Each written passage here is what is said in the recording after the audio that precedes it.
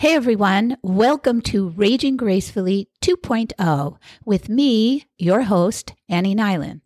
So Raging Gracefully first appeared as a column in 2012, and now it's leveled up to podcast, which is really exciting.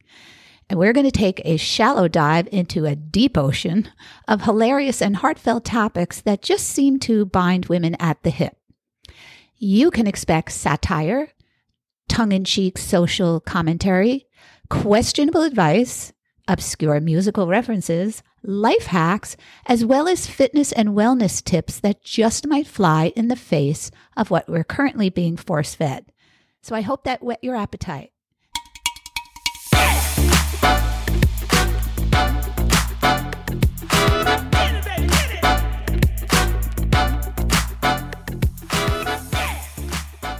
Hey, welcome back to Raging Gracefully 2.0, and this is Annie Nyland, your host.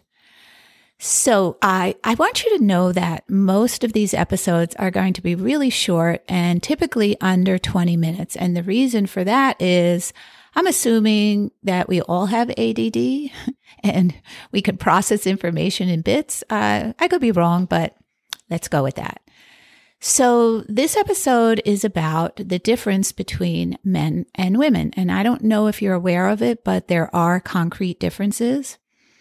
Actually, it's a well-worn trope about the differences between men and women, like, that trope, men are from Mars, women are from Venus. It's not actually a trope. I just want to use that word trope because I think it's cool. It's actually a book, or I don't know, I've never read it.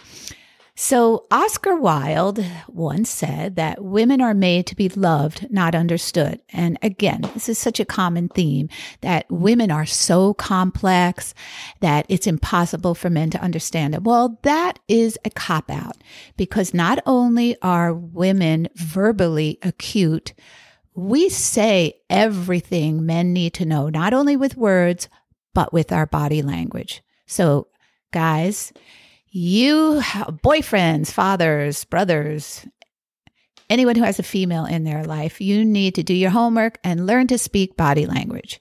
So here's some cliff notes. Okay, so the raised eyebrow. Typically, when a brow goes up, something's about to go down. And the translation for that is, are you serious? Now, seriously, you have 30 seconds to walk back whatever you said. And if that doesn't work, pretend to have a sharp pain in your chest, because both her eyebrows will go up and you will bask in her concern because she thinks something's wrong with you. So that's a good hack. Now, if you see arms folded across her chest, is it cold in here or is it just me? Yep, get ready for some freeze. You either left the toilet seat up again or groaned out loud when she told you that her mother was coming for a visit. So, that's body language, arms folded. So foot tapping. Okay, this is a little old school because I don't know if we tap our foot. It's kind of Wilma Flintstone-ish. And if you don't know what that reference is, sorry for being old school. And, I'm sorry, Fred Flintstone was a Neanderthal. So he didn't pick up on Wilma's foot tapping, but you guys, you modern age guys, you will, because something's wrong. She's brewing something. That is, if we actually tap our feet. I'm going to have to rethink that. And you too. So, okay, let's go modern. And when she holds up her hand and it's talk to the hand. Okay, she's trending. And that means shut your pie hole now or you won't get any. Okay, so next, when she turns on her heels and stomps away. Okay, here's the deal. You got to follow her. It's what she wants, even though the door was slammed in your face. So you got to beg for mercy on the other side of the door. And if that doesn't work, try that chest pain thing again. Okay, now, how about when you get kicked under the table in a restaurant? No politics over paella. Or it might mean that there is olive oil dripping from your chin. Either way, a napkin should cover your mouth and it will save the evening. And grab an extra napkin from the table next to you as backup. Okay, how about when you get the middle finger from across the room, and this It's not the thumbs up. It's the middle finger. Ooh, things are heating up. Actions speak louder than words, and things are not looking up. She doesn't want to yell in front of the kids. So place both arms out, palms up, open your mouth in mock surprise, and then press palms together in namaste mode. Then duck. So you got that visual? Both arms out, palms up, mouth open. I don't know what you mean. That namaste thing is hilarious. So is the ducking part. Okay, how about the sigh? Okay, this one is important. If she takes a big breath and blows it out her mouth with puffed cheeks, it's frustration. Find out what you did, then undo it.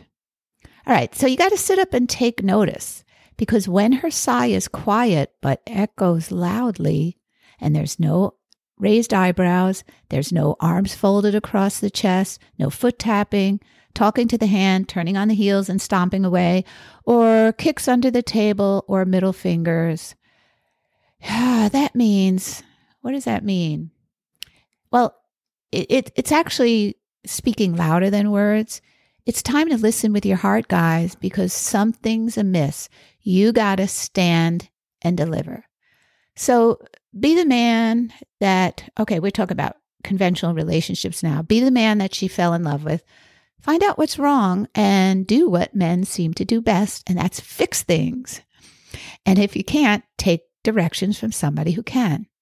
Meanwhile, steer away from only complimenting her physically. This is key, guys. Because when you compliment a woman on her physicality, you are putting that physicality on the top of the food chain. And think about it, that's uncomfortable and short-lived. So meanwhile, you want to steer away from that. But instead, drill down on how much you appreciate her innate kindness and intelligence. These are accolades with a longer shelf life. Tell her how grateful you are to have her in your life. Then show her. More important than any words, show her. Take her shopping. Go to the ballet or opera that she keeps talking about. Again, these are conventional themes. Closer to home, think about going to her spin or yoga class to find out why she comes home smiling. Best yet, shut the TV off and talk to her. Then talk some more, and then more, every day. The language of love is in the doing, so just do it. So Oscar Wilde was wrong. Women are meant to be loved and understood. So thank you for tuning into this episode, short and sweet.